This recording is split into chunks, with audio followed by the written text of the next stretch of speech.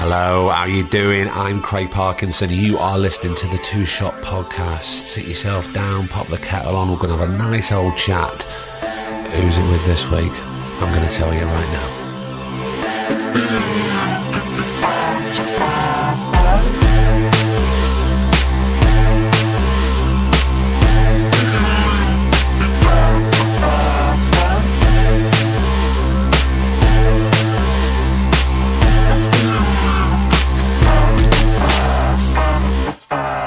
Here we go. This week it's episode 14. It's Joe Sims. We were thrilled to have Joe on. He'd been a massive supporter of the podcast from day one. I'm recording this and I've been in London filming all week and I'm shattered. But Joe was... it was just like a proper shining beacon of positivity. We'd had a couple of days of recording and he welcomed us with a beautiful tea, lovely pastries, into his home. We had a right good natter. The one thing I do have to tell you is we pick up this after a computer crash. This never happens. Producer Griff was gutted.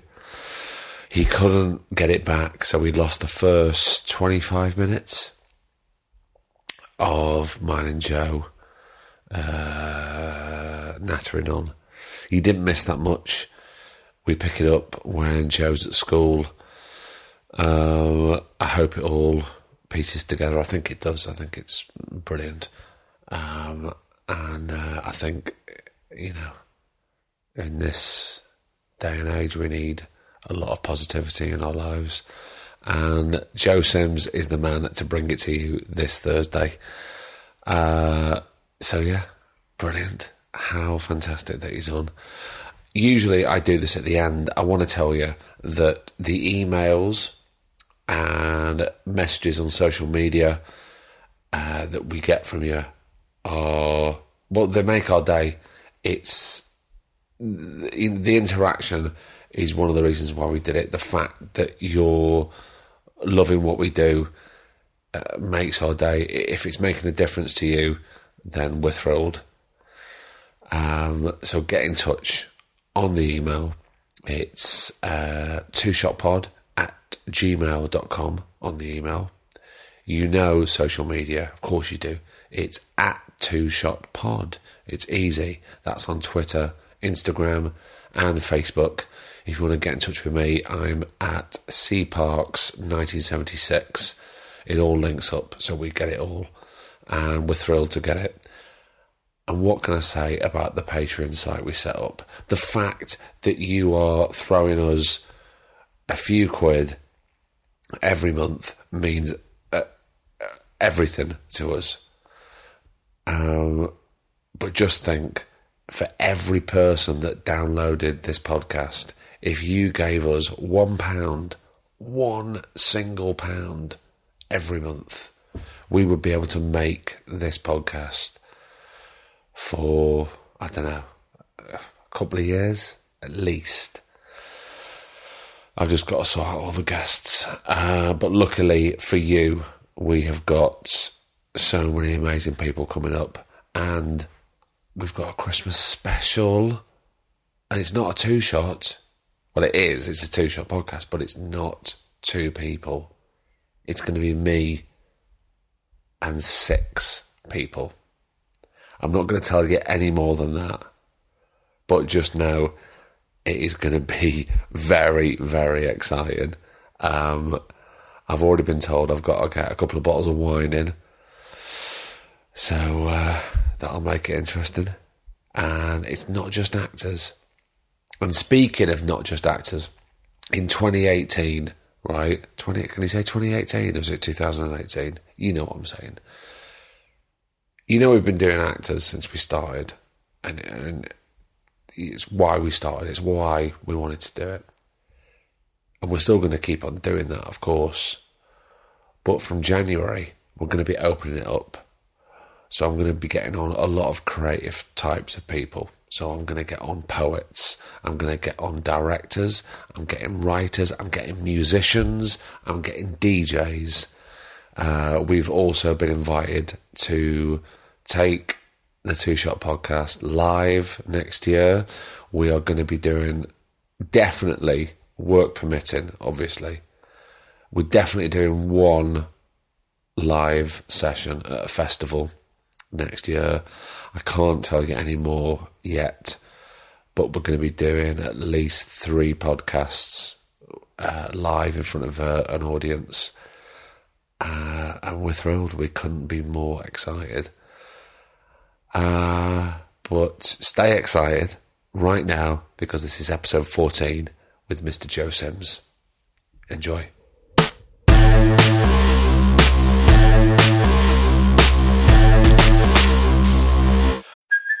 Hey, it's Kaylee Cuoco for Priceline. Ready to go to your happy place for a happy price? Well, why didn't you say so? Just download the Priceline app right now and save up to 60% on hotels. So whether it's Cousin Kevin's Kazoo Concert in Kansas City, go Kevin, or Becky's Bachelorette Bash in Bermuda, you never have to miss a trip ever again. So download the Priceline app today. Your savings are waiting.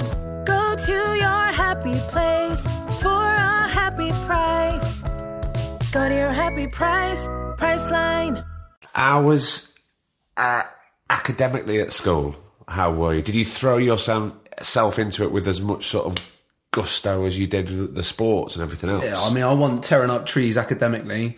It was one of those things. I had a teacher who used to say, because I was quite noisy, he used to say, "Empty vessels make most sound," which I think, that rattles in my head sometimes. But yeah, and I wasn't particularly academic, but again, like, you know, I was happy enough to be there, and I was happy enough to, like, you know, to muddle through and learn. I used to like subjects like history and things like that, 20th century history in particular. I thought was fascinating, sociology, all that kind of stuff. But I never really had much of an aptitude for things like maths and, like, you know, anything kind of, anything with structure to it. I, like, you know, just was lost on me, just because I wasn't interested really, like, you know, as interested in maths. Felt a little bit too kind of formulaic and stuff. I liked, like, you know, developing arguments and, like, getting involved in discussion. Yeah, exactly. Yeah. And I still do. I find it fascinating. I find, you know, that, like, you know, the human condition, in fact, like, fascinating. And people, I feel like everybody's got a story to tell and everyone's got something exciting to say, you know? And like, you know, sometimes I feel like people sometimes describe me as happy go angry. And, like, where does the angry come? Well, because what are you not telling me here? What's going on? Where's the angry come from? Vociferous in my point of view. Like, you know, I feel like I got to, like, you know, 37, and, you know, I feel like I read as much as I can, but I'm vociferous in my, like in terms of my outlook, because I feel like that elicits the best conversation in people. You know, sometimes I think if you press those buttons in people, they say things that they might not ordinarily have said. So it's a conscious thing that you want to start a debate. Yeah, not to be a dick, but like, you know, just because I find people fascinating, and actually when you get someone going, like, you know, they like, you know, and you're thinking that's interesting, and I won't ever, like, you know, necessarily concede during the course of a conversation. It's fun to play devil's advocate, because I feel like, you know, for me, acting and in real life, you know, it's a lifelong apprenticeship. I want to get better as a person than I was yesterday. Like, you know, so I want to be better tomorrow than I am today. Yeah. You know? And I can only do that through meeting, like, the finest, most interesting people in the world and seeing what they got to say. Yeah. You know, and also, like, I don't feel like people can just get away with just making blanket statements and stuff without having to quantify them, because that makes you lazy. Sure. And that's why, you know, people are allowed, like, you know, why we live in a world that we live in, where, like, you know, racism prevails, or, like, in certain, like, you know, in certain parts of the world, or homophobia prevails and all that kind of thing, is because people are never questioned. You know, or, like, you know, are made to think about, like, you know, why they've arrived at these decisions. Of course. And, you know, that's important to me, and I feel like, you know, it's a lifelong. Do you think that came from your parents, or is that just something with? Is your brother like this? Is your brother real? Because you. What I'm getting at the moment is you're very positive. Yeah, I am. Yeah, you would prefer to be a positive person in a negative world. Yeah, well, absolutely. But also, I see brilliance, and I see. Oh, God, I sound such a wanker, but I see brilliance. I see beauty everywhere. Like my nan was poorly, and she didn't survive in the end. But while she was in palliative care, I remember the Sally Army singing at Christmas and things like that. And the nurses, they don't do it for a round of applause, or to be written about in papers or anything like that. But roll up their sleeves and dig in every day to make people's life just a little bit better. Teachers, they don't just turn up for the money, but play their classes like symphonies and stay late all the time, and run different clubs like English booster clubs and maths booster clubs, boxing, football, all those kind of things. I'm so grateful to those teachers that did that for me, and I'm so grateful for teachers and nurses and doctors. People go above and beyond, and I see those people everywhere, and they're never talked about. We're always talked about the state of the world and what a rubbish place it all is and stuff like that. And it's not going to hell in a handcart. It's not when there's that many good people ready to stand. We just need to we need to galvanise. We need to stand shoulder to shoulder and shout louder about the beauty in the world and how nice there are, how many nice people there are just doing fantastic stuff. I think you need to go into politics, Joe. I'm already inspired, man. This is amazing stuff. But that's the thing. But I'm inspired by people every day. Those people, I started this this group, and it's essentially it was me, myself and a few friends, 4 friends, and we got 500 of our mates to set up a standing order of £1. Wait a minute, you got 500 mates? I haven't. Between all of you? Yeah. I was going to say, I've got about 5. So we got 100 mates each to set up the standing order of £1 a week. And those people, those 500 people then can write into us and just go and nominate someone who'd be a beneficiary for £500 each week. So for example, there's a couple of brothers in their 60s in a council estate that one of my friends knew, and his brother was agoraphobic, and his brother just lost his job, and so they didn't know they were going to afford to pay the rent and all that kind of stuff. So we had £500, went to them, filled up their fridge and their freezer. There was a social worker who was part of our group who went down there and filled out all the requisite forms and got those boys back on track. This week it was a wonderful lady who sadly, both her mum and dad who live in Australia, got cancer. So we got £500 to fly her back so she could be with her mum and dad. That's those little things.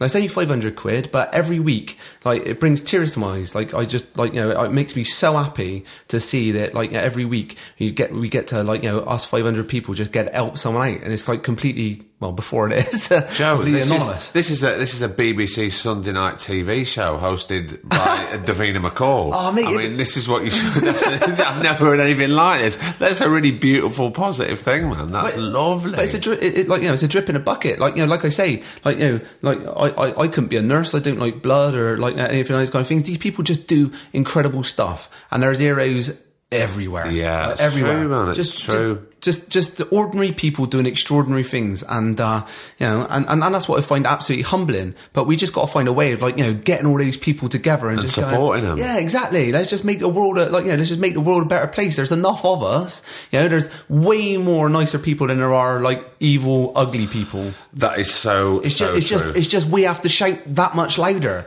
because they seem to be given a soapbox to be able to project their kind of their kind of nastiness and their their ugliness in papers that we know about that we won't mention, and the nice people just have to work so much harder to get noticed because you don't get the column inches that way. Well, sometimes and I think it might not be, but I think it's a very sort of British thing over here that, especially with the papers and certainly some papers, they build these people up in whatever form it is. And I'm not just saying actors, but they build them up, put them on a pedestal, and as soon as something happens, they take it away and they can't wait for it to crash down, and then they're on them. And that's where all the hate comes in. Yeah. It's a bloody nightmare. Well, I remember, I don't know if I should mention names, but I remember there was mention it, but can always edit it. Okay, yeah, right. Saying, well, I remember Frank Lampard. I was listening to Talk Radio. I know you're not a football fan, but Frank Lampard, I'm aware of who he is, central midfielder, and he just split up with his missus, and they were just talking about it on Talk Radio, just talking about it on Talk Sport. And he rang up, and he was like, "What are you doing?" And they were like, "Well, what do you mean?" He was like, "I'm dying here." He was like, that's like, he was like, "That's my personal life." Yeah, my life partner, and it's all going horrible, and you just feel like it's like some salacious tittle tattle, which is just in a public forum. He's like, "I play football for a living." And he was like, "I appreciate it, like, that people might make mention of it or whatever in passing comments." But he went, he was like, "You're people that, like, I know. And, like, when I come on your show and whatever, and I talk," and he was like, and he went, "I'm listening to the radio and I'm hearing you talking about things that matter to me. I'm still a human being." And you're like, yeah, you are. Like, I mean, there's some fantastic journalists that do incredible work, but there's also... There's a load of hacks as well, of course. Just bottom feeders. But sometimes when... there's a huge argument when people say, "Well, if you put yourself out there in the public domain, it's fair game," and I don't think that's necessarily true. Really. No, I couldn't agree more. Like, I mean, I guess if you're going to be one of the kind of people that probably kind of seek that out.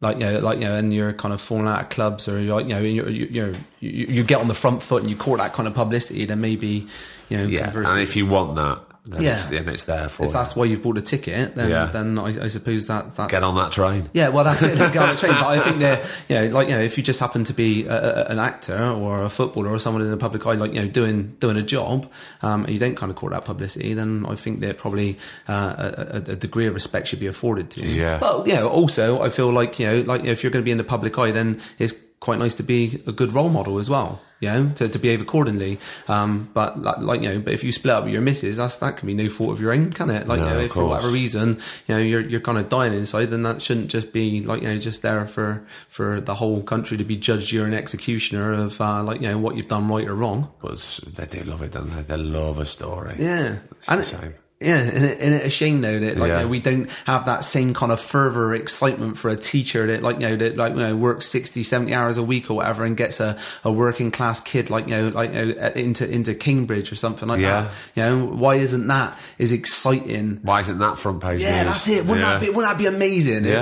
And then all these nurses that work so tirelessly for next to no money or whatever. Yeah. Saving lives every day. That's incredible stuff. Doctors that are truly saving lives. Well, why isn't that splashed across the front page of tabloids and stuff? Maybe it'll inspire somebody else. Well, that's the thing. Yeah, each one teach one. You take what you've got and you try and pay it forward. Yeah. And and if you've got a platform like the tabloids that everybody reads or whatever to read this wonderful stuff, then it gathers momentum, doesn't it? Sure. Yeah. Joe, was drama on the curriculum at your school, or was it something that you saw out sort of after hours? No, it was it was on the curriculum at school. I took it as a GCSE. How did you find it? I had a wonderful teacher called Mandy Langston, and that's another big shout out to Mandy. Big shout out to Mandy. She's an amazing lady, and I think that that's another thing that listening to your podcast come up time and time again. That you have an individual that just stands up for you, a kind of immovable force to your unstoppable object, and gives you a sense of direction and a sense of purpose.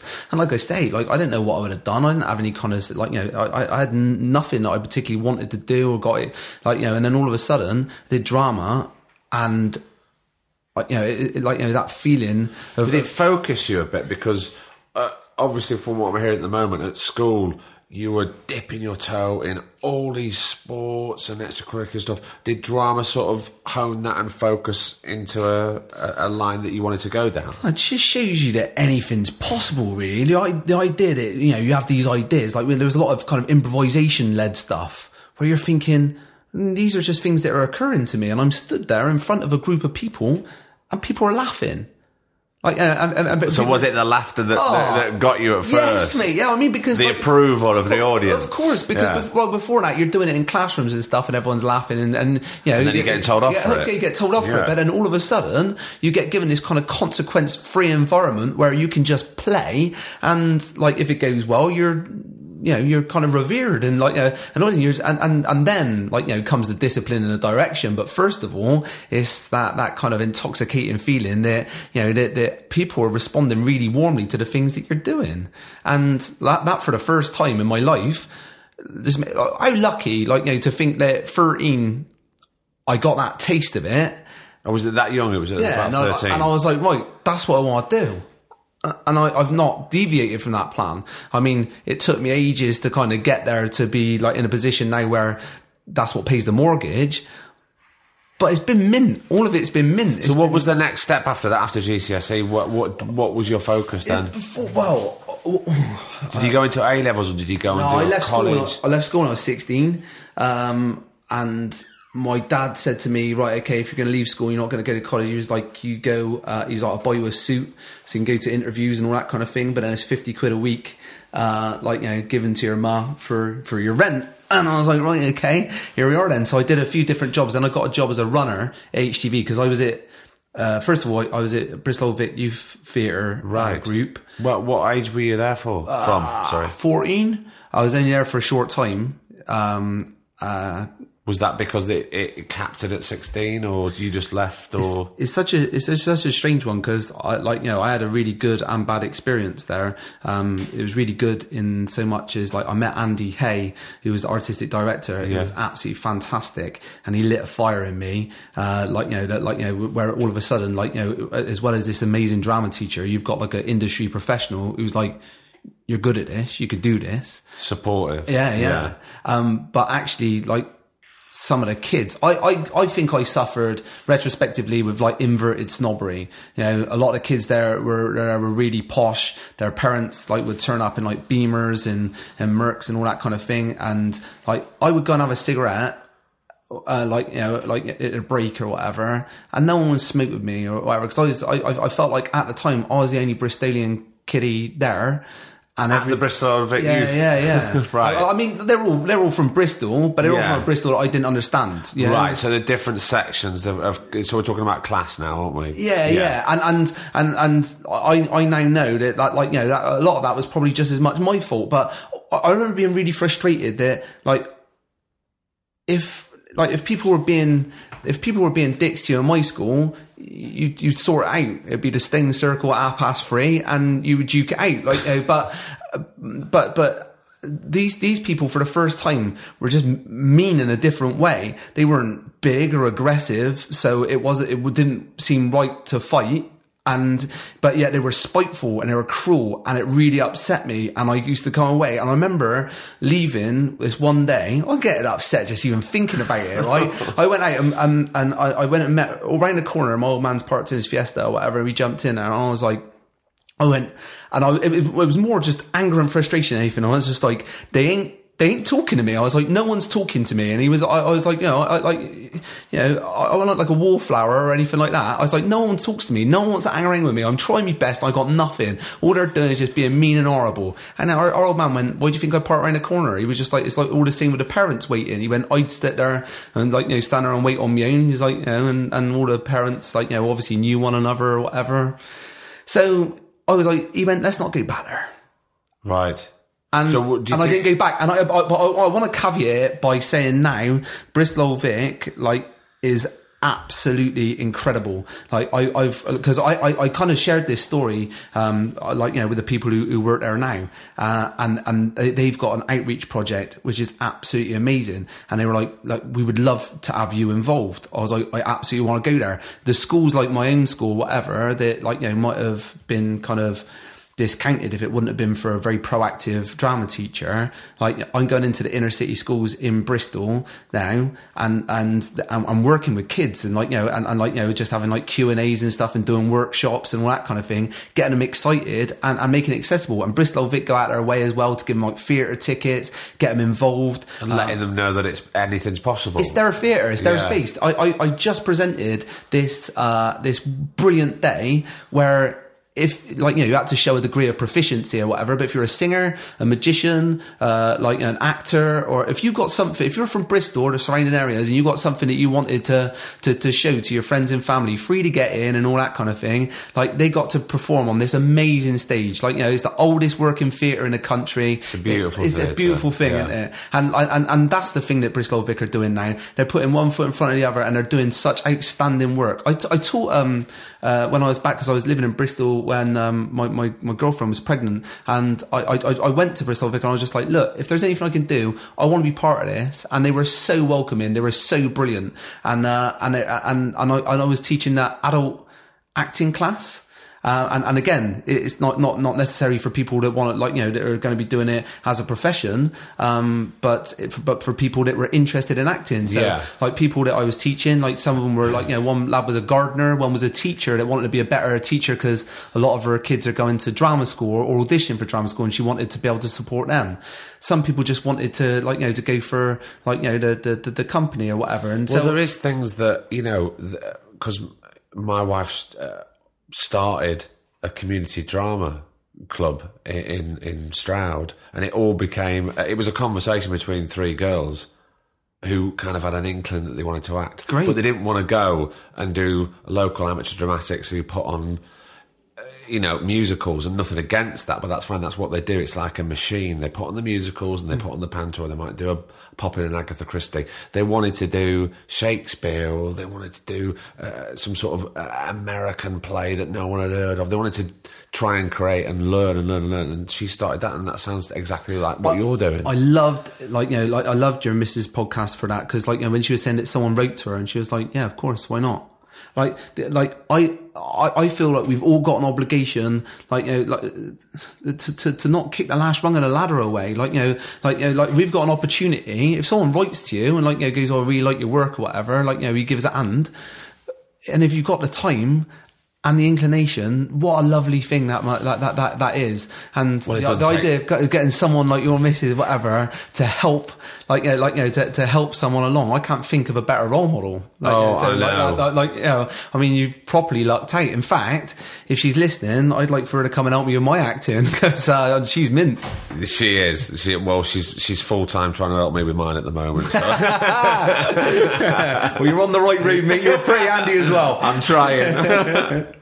So between you and your dad, you went, right, yeah, it's not it wouldn't be a healthy environment for you to carry on there in Bristol. I didn't I didn't feel that. And again, I think a lot of it's inverted snobbery. A lot of this thing might have been in my own head. I wasn't as comfortable in my own shoes probably as I am now, and in actual fact, I've met people from all different social stratas that are incredible. I worked with a teacher in an inner city school in London, and he went to Eton, and he was the finest human being I ever met. But when I first met him, my chest puffed out, just going, oh yeah, okay then, you're just there for a little bit of poverty porn or whatever, you're just doing your thing so you can run back to Kent or whatever and be whoever you want to be. And that was completely my hang up, because he got is like I say, played his class like a symphony, and he would say things like, he went, if you don't understand anything that happens in this class, that's not your fault, that's my fault. He was like, so if anyone's laughing at you, you're laughing at me because I don't know how to get this, communicate this message to you. And he would say things like about reading and stuff like that. He was just going, it's hard now. I know it's hard. But he was like, he went, it doesn't matter how much money you got or how much, or where you are in the world. If you can learn how to do this, you're painting pictures with your mind. And I loved him. By the end of it, I can't believe I was paid to be his assistant, because I just found him to be one of the most inspirational people I've ever met. And and he would be like, oh, listen, I'm running a football class. He didn't know too much about football, whatever, after school club for these kids. Would you mind hanging about? Of course I wouldn't mind hanging about. He did maths booster classes, did English every night for all 5 nights. We would stay an hour behind, and take these kids. A lot of them didn't really have a lot of male role models as well, unfortunately, but where they were, it's just the way it was. And we did boxing, we did football, we did maths, English booster classes, and it was like, he's an incredible human being. So that's what I learned. Maybe I didn't have the presence of mind, and that inverted snobbery was probably something that was as big a problem for me as it was necessarily a problem. But anyway, we left because I think there was a bit of bullying. Like, you know, like I don't doubt that. But you're cruel, aren't they? Kids are cruel, but adults can be cruel. Yeah, absolutely. It can be encountered in many places. But I absolutely. suppose it's just how you deal with it and where you are at the time. That's why I hate bullies. I hate bullies, and I would stand up for them, and I have done before, and I will do again. What time? When are you standing up for some bullies?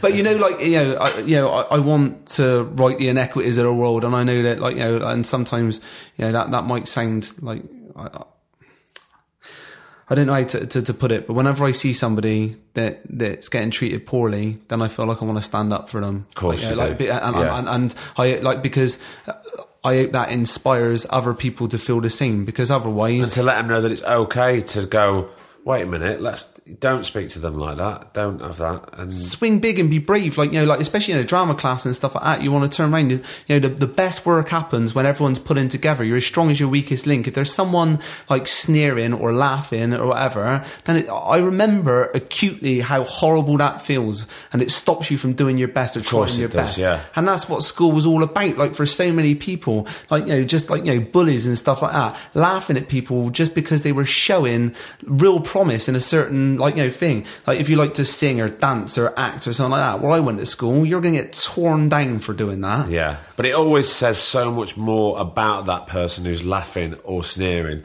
than it does about the other person. I know that's really hard to fathom at the time, because if you're the one that's being laughed at or sneered at, you feel you shrink. But yeah, absolutely. But bullies are just projecting their own insecurities forward. Yeah. Like, you know, they've had horrible things happen to them probably. Like, you know, just feel like, you know, just strip it back and just go, why do you feel that way? You know, why is it that you feel that you want to eat misery on other people in order to kind of vindicate your own decisions? Like, you know, there's something odd about that. But it's incredible now that most of the time as adults we can discuss that and approach it like an adult, whereas you know, we've known it because we've been children, and they just can't do that. No, no. But I mean, like, you know, in terms of professionally and stuff like that, it so rarely happens. But like, and stuff like that, like, it very rarely happens. But when it does happen, like, you know, have you encountered it on set? I've stood up for. I stood up for. You don't have to name any names, and if you do, we can edit it out. So I stood up for a costume assistant before. She was getting treated horribly by this actor, and I was like, I'm not having that. You know, and it doesn't matter how big you are, and it doesn't matter that you've had an off day. We've all had like arguments and stuff like that where we come into work. Everybody has a bad day. Yeah. But that doesn't give you carte blanche to go and act like a dick. And that I just felt that person needed turning, and so I told them. And did they listen? Yeah, I'm 6'3". As I've said before, you're a very well-structured gentleman. Yeah, but I don't think anybody's going to argue with you. But it's just the shit. But because actually, like, you know, everybody, like, you know, we're all people that have turned up on set, like, you know, whatever. Often we're a long way away from our friends and family, you know, working long hours, and a lot, like, you know, a lot of actors get to spend a lot of time in a trailer and all that kind of thing as well. I'm not saying it's not a difficult job, it is, but there have been people that are grafting, like, you know, properly, like, you know, grafting 12 to 15 hours and stuff like that. And the idea that you treat somebody with any kind of lack of respect, just for me, just doesn't feel like being a team player. Like, you know, like, we're all people pulling together, like, you know, to turn strive for the same goal. Yeah. You're all working for this, whatever department you're in, you've all got your job to do to the best of your ability. That's right. And you're all on that same path together, to create a body of work that we can all be justifiably proud of. Yeah. So, like, you know, if you've had an argument or whatever, then you just need to have a word with yourself before you start flying into people, like, you know, or getting, like, you know, delusions of grandeur, that you think that it's okay to, like, you know, to treat some, like, you know, a lovely kind of 20-year-old girl, like, you know, like piece of shit. Yeah. Like, that don't fly with me. And, you know, I hope that nothing like that would ever kind of impact upon my career or have an adverse effect on my career. Well, how can it? I don't think it can be, because that's, you know, and if it does, then you don't want to be around those people, because that's you're throwing out positive vibes there, and that's not cool. You got it. It's not cool, and, you know, you want to be creating a kind of, like, you know, a creative environment, but also one that everybody just, like, you know, relishes the idea of working in. Yeah. You know? And so, what, you know, you've got your own. Everyone's got a responsibility to make sure that we're all looking after each other. So, did you feel after your experience with Bristol, did it worry you that this was the path you wanted to go down? Did you think, I don't really want around all those people? Did it scupper any plans for you? I was really lucky because straight away there was another thing called the HTV Drama Workshop, which was like the TV version of Bristol Old Vic, and HTV is Harlech Television, which is like the regional ITV station. Right. Okay. I think it's called ITV West now, but it was called HTV at the time. And I went there, and then I felt like I'd arrived. I'll tell you what. Do you remember? Might be a bit of an obscure cultural reference, but do you remember the song "No Rain" by Blind Melon? Yes, I do. And do you know why I do? Why is that? Because there was a video and it had a very small ginger girl dressed as a bumblebee. Yes, mate. Yeah. Right, that's it, right? And she goes to a talent competition and she does her tap dancing and they all start booing her off and she gets really sad. So she shuffles off, as this bumblebee, and she's just walking around, everyone's laughing at her. Then all of a sudden she opens this door into this park and the light lifts and it's really sunny and there's a load of other ginger bumblebees just dancing around. She just runs on in and it's like, and that's it. That's what happened to me. I found my niche. I found my people. There are people from all over Bristol, making TV and making theatre and all that kind of stuff. I was like, yes, that's it. I was in. Yeah. And then and it was amazing. For a couple of hours on a Tuesday every week, and then we come in weekends and stuff like that. And again, we had this amazing lady called Vanessa Bewley who was who ran it, and she was just tireless. Just wanted to work so hard with young people and stuff like that. So we had people coming in from BBC to cast for Casualty. We were making, at a time where... And how old were you now? Sorry. 15. 15. Yeah. And we were making our own TV programmes. So by the time I got to... I was 16. I left school and I got offered a job there as not even a runner. I was in a post room, delivering post and stuff. And so I worked there for a year still going to the drama workshop and stuff, and still making TV programs, presenting TV programs and all that kind of stuff. So you're getting trained in all aspects of camera stuff. Well, from presenting and acting. Yeah. And there was a cable station called Channel One, which is now no longer with us. But they would let you do anything really. So I was commentating for Bristol City and Bristol Rovers, and so that was great. Wow. And at 17, this is 97, so I'd lived my entire life under Conservative rule. Because obviously Thatcher came in 79, and so 97, I wasn't old enough to vote, but I was desperate for anybody who was old enough to vote to vote. So I wrote and presented this politics program called In the House, where I got young Labour, young Conservatives, young Liberal Democrats, young Green people to debate the issues and stuff and talk about all that kind of thing, to give young people the opportunity, give them a voice, to give them a voice, and to get young people energized and excited to go out and vote. I mean, obviously there was probably a degree of bias with the way that I wanted them to go, Yeah. Unfortunately, I'd like to think that I won that general election for Labour. Only 7 people watched it probably, but it was catharsis for me. You fly that flag. Exactly. That's good. No one watched it, but I had loads of fun making it and stuff, and I thought that was important. I didn't know what else to do. Yeah. And how amazing that there were people ready to give some 17-year-old kid the time to send a cameraman and a sound guy, professional people with me, while I just went there and just interviewed another bunch of 17, 18, 19-year-old kids. And is this still going, this workshop? The workshop definitely is. Is it? Yeah. It's so funny because the last thing I heard about this was in episode 1 when we were talking about the Nottingham Television Workshop, Vicky, which I know that a big shout out to the Television Workshop at the moment, because I know that they need support and they need donations. Pop over to their website and look at the incredible work that they do. For kids to learn about camera technique, and it's so inspiring. What a buzz! They must love it. But again, like it's people. There was a guy called Sean Sobers there, and Vanessa Bewley. Like they just came with limitless energy, and they got all their own things going on as well. And they just came there with with so much time and so much heart, because all they wanted to do was inspire young people, and and they did it for so many people, because it doesn't have to be vocational. When I go to the schools and stuff, the Bristol Vic have sent me to very kindly, I say that it doesn't have to be vocational. When I talk the adult group and stuff like that, it doesn't have to be vocational.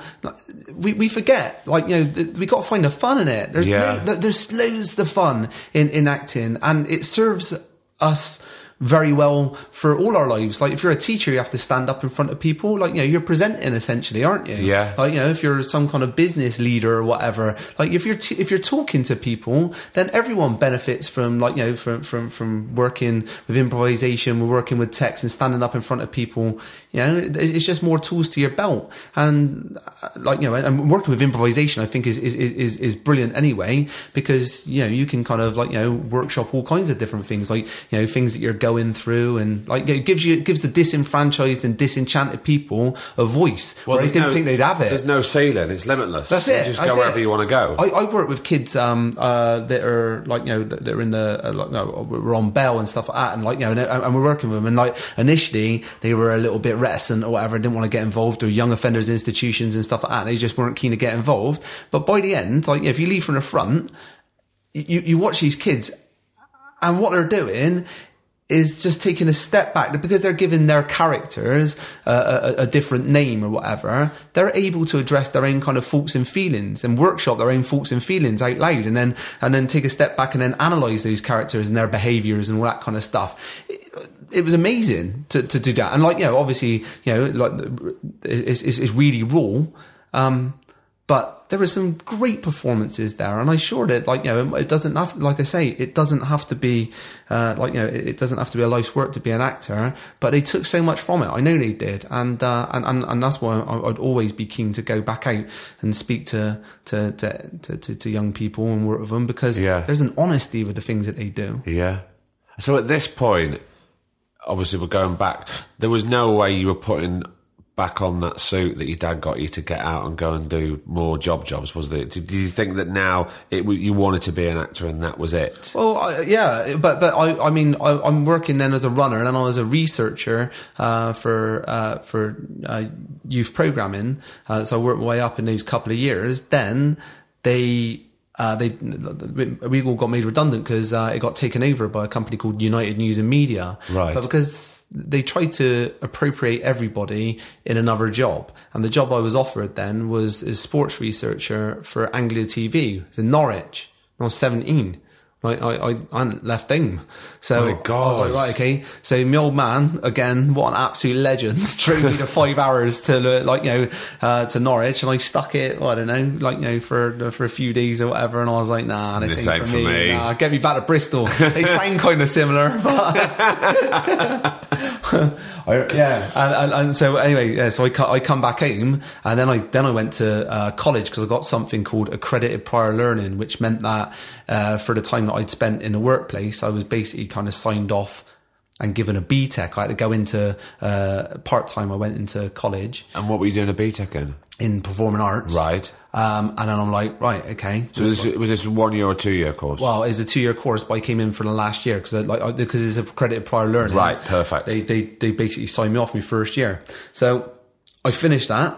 And then all of a sudden, I was we were talking about university or drama school. And I remember when I was in secondary school, our careers advisor, God love him, said to me, he went, it was so lazy and half-assed. He went, you like holidays? I went, yeah. He went, be a travel agent. I'm like,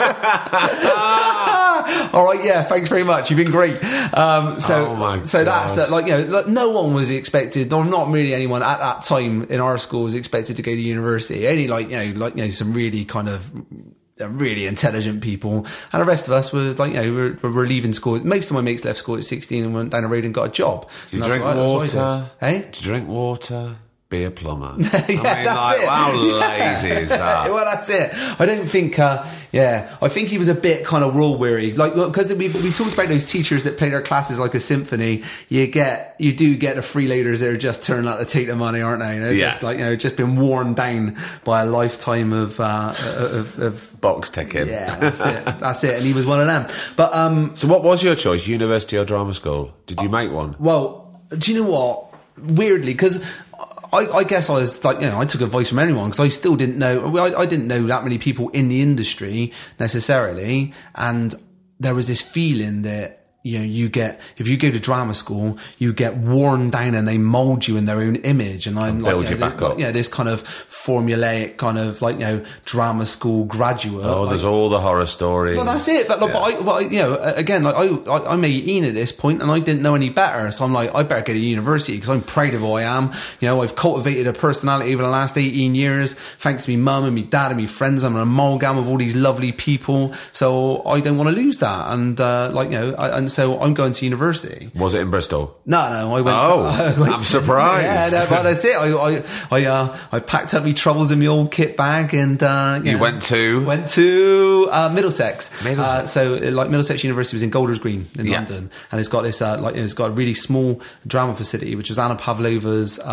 old house, right. That was given to the drama department of the university at the time. I don't think it's there anymore. Well, Anna Pavlova's house still is, but it's not owned by university anymore. And I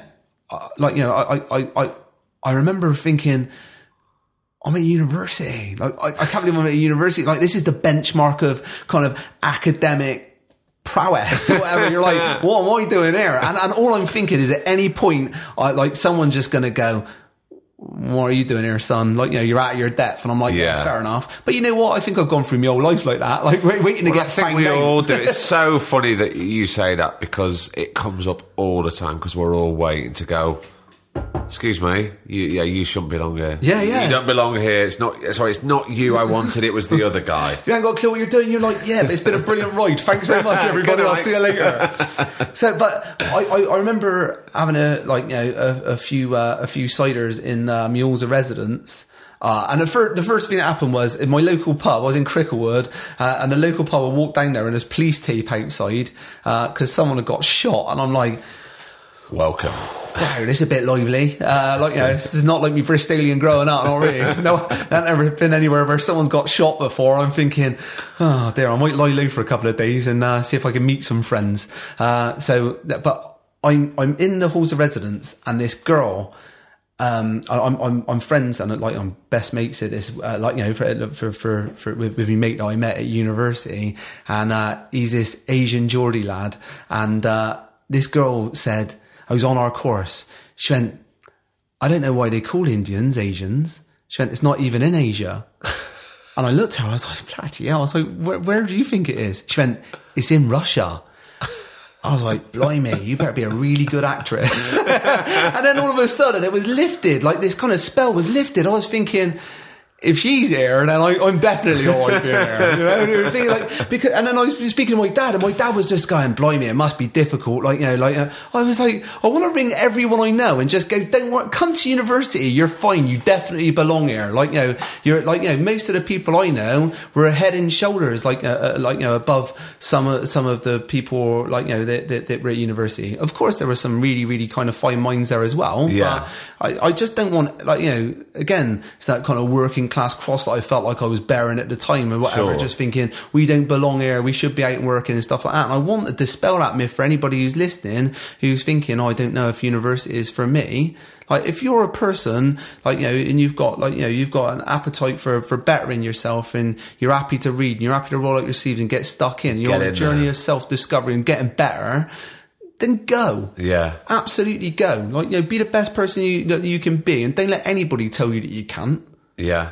So Obviously, you had a great time at university. I got a scholarship to go and study in America for a year. No way! Yeah. They run their, like, in America, they run their, like, their universities like a repertory theatre. Yeah. And so in a lot of the cities, actually the city I went to wasn't like this, but a lot of the cities, like, you know, go to universities for their culture, really, because there isn't a big kind of theatre scene, in some towns. And so they go to see, like, you know, fantastic theatre, like, you know, that's done, by the universities there. But I got to go to San Francisco, University of San Francisco. How was that? Amazing. Like, yeah, then, like, you know, you turn up.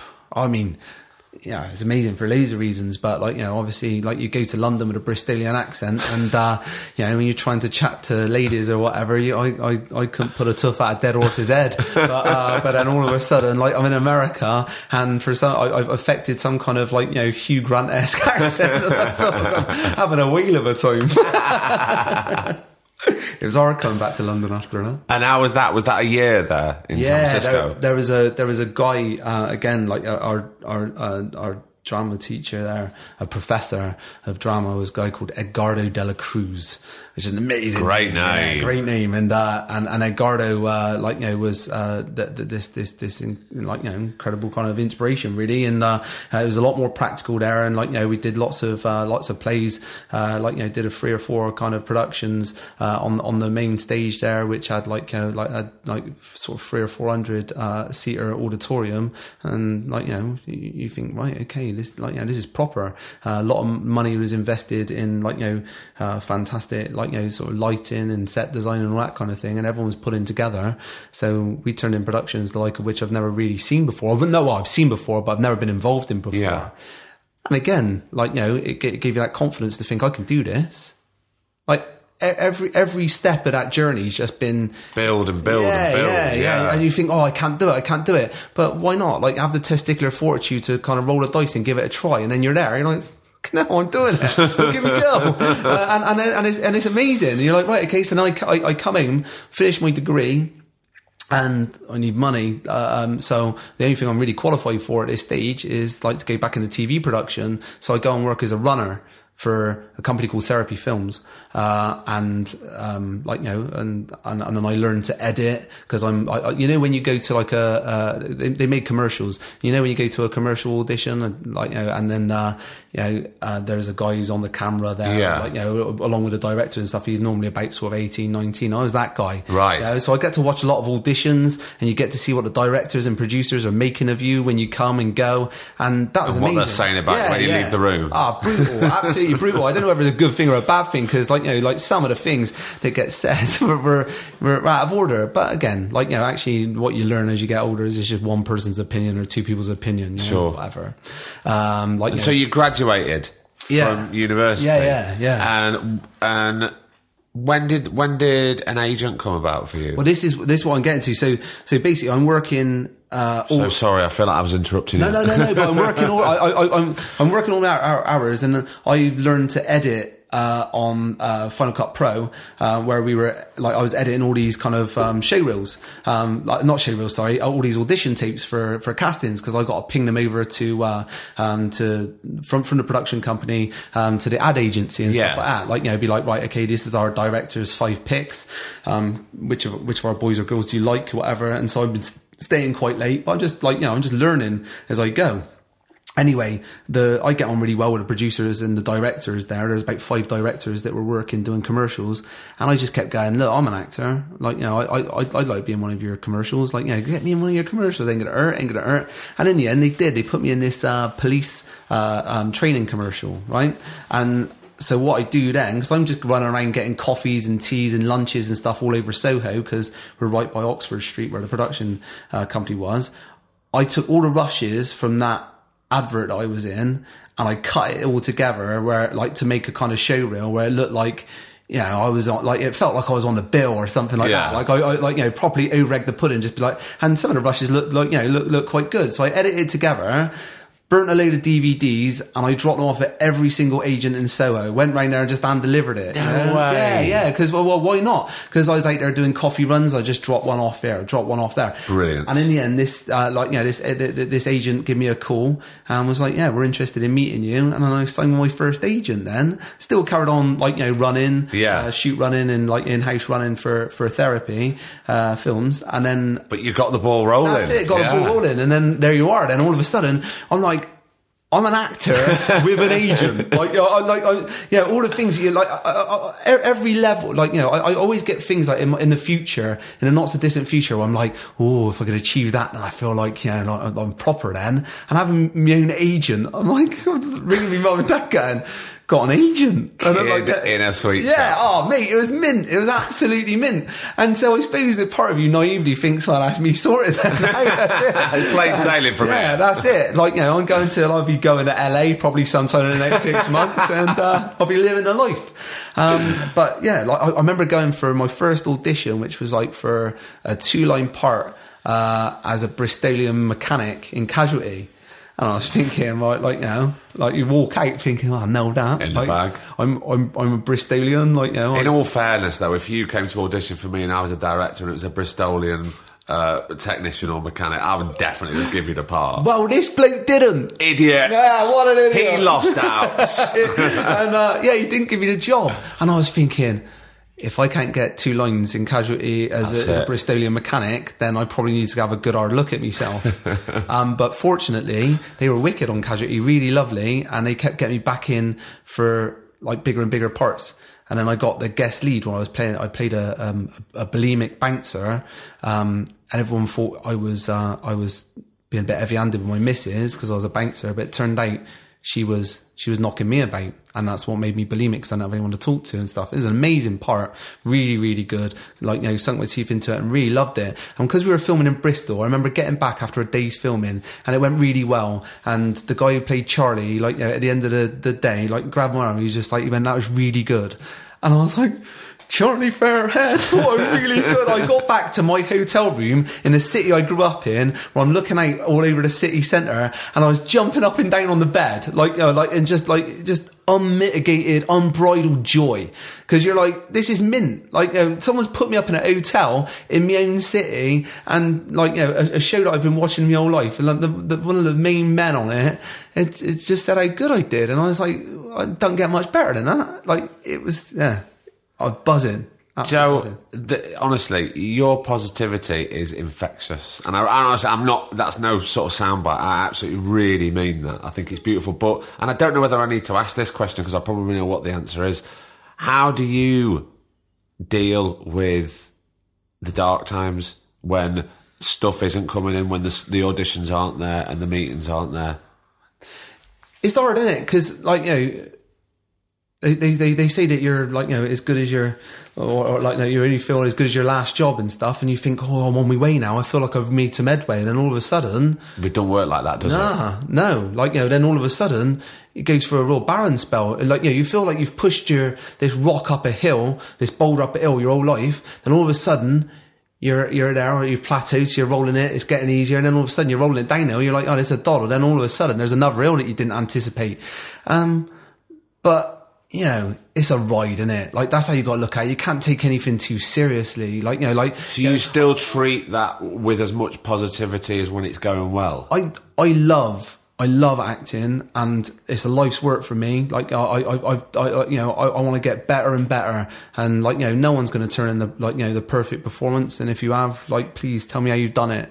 But I relish the opportunity to go in, especially if you're doing a play and it doesn't go so well, to go back and try and rectify that the following night, or find something different or whatever. Just playing, getting paid to play and investigate, the human psyche and breaking it all down is just the best thing in the world.